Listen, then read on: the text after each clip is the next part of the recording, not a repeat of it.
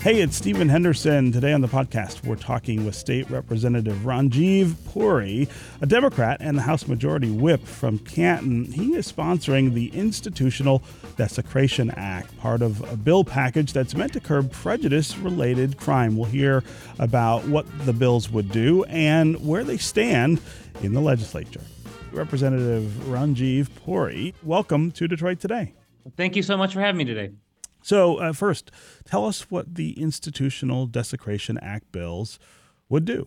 You know, these are bills that would just update our desecration laws that currently exist in Michigan that were originally put into law in the 1980s and haven't been updated or modernized since then. So these two bills, myself and a bill with Representative Arbit, would further define what statutes of desecration, and so put into law a couple more penalties for, again, desecration of religious facilities, synagogues, mosques, churches, and institutions, but also just community centers and just any institution there that would belong to a certain subgroup that fell victim to intentional desecration would then be covered under these bills.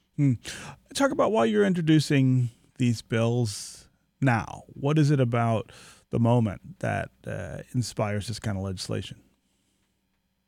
You know, sometimes it's the right time at the right place. So, I'm in my second term. I decided to run for office because my family's former place of worship fell victim to a mass shooter and a hate crime, and that place of worship was desecrated. And so this is something that's been in the works for a long time. Rep. Arbit, who's in his first term, has been a great partner on these, and we got these introduced right when session began, and these passed out of the Michigan House a number of months ago, and they were recently taken up in the Senate. And so obviously there's a lot in the news, and I think that these bills could serve a great purpose in ensuring that, marginalized Michigan communities can feel safer, be seen, and to make our religious institutions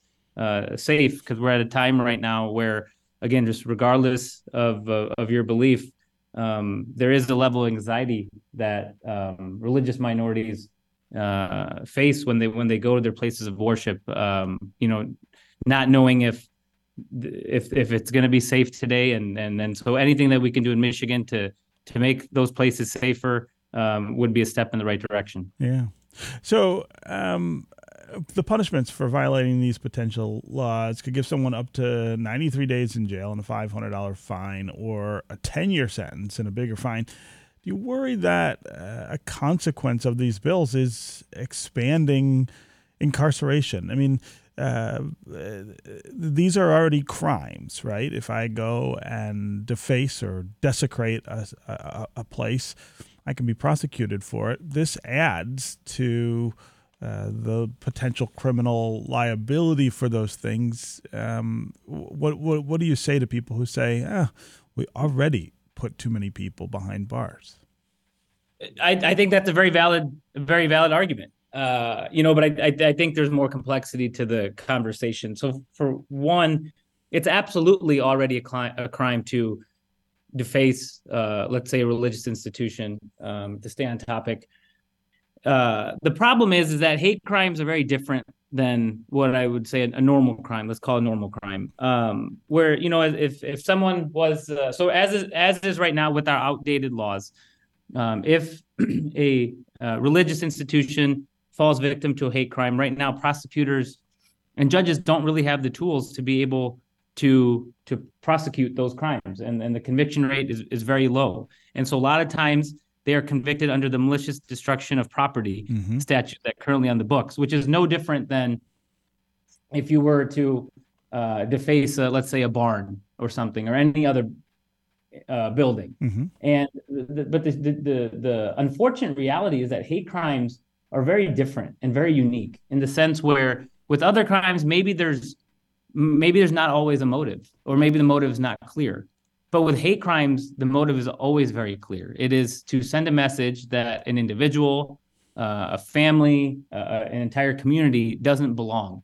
And, with every time there's a hate crime, a person is left grieving, a community is left picking up the pieces, and people deal with that trauma and emotional distress for years. And sometimes it can take, decades to kind of restore that sense of belonging. And so, we wanted to do this in a way that made sense. And so on top of that, we did add a restorative justice piece. And so which 20% of your sentence can now be fulfilled by community service that is very intentional with the consent of the targeted community, but community service that would pose an understanding to the person who committed the crime of the community that they hurt. Yeah. And so, we're obviously not just trying to send more people to jail. That's absolutely not what we're doing. What we are trying to do is find a way to make sure these communities in Michigan feel safer, and also provide the tools to prosecutors and judges to be able to go after those committing those crimes. Talk about the prospects for this bill in the legislature, whether you expect that they could pass and whether the governor might sign them. So I can tell you that these did pass out of the House, the Michigan House, which was the first step. Those passed along party lines. The next step is that they were sent over to the Michigan Senate. They had a hearing just last week. And so now it is on the Senate to try to pass these bills out. And then after that, then they would be sent to the governor's desk hopefully for a signature from our governor. Yeah. Are there other things that you think we should be doing to hold people accountable for these kinds of acts? I mean, one of the things that we have been talking about here on the show is the increased tension and anxiety around things that are happening overseas, but that have connections here and inspire, in some cases, in the worst cases, real reactions, sometimes violent reactions. Are there other things that you think we ought to be looking at in terms of legislation to try to not just meet those acts when they happen, but to discourage them in the first place?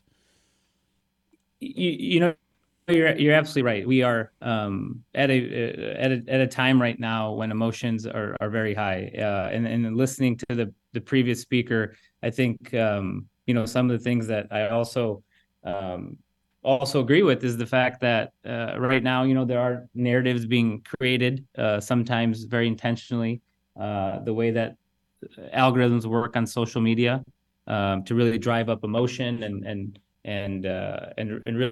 really kind of continue to pour gas on a fire. And it's extremely important right now that we take a moment to understand that we should be doing whatever we can to make communities feel safer, because this is not just qualitative or anecdotal feelings. If you look at official statistics from the FBI, hate crimes of all sorts are on the rise.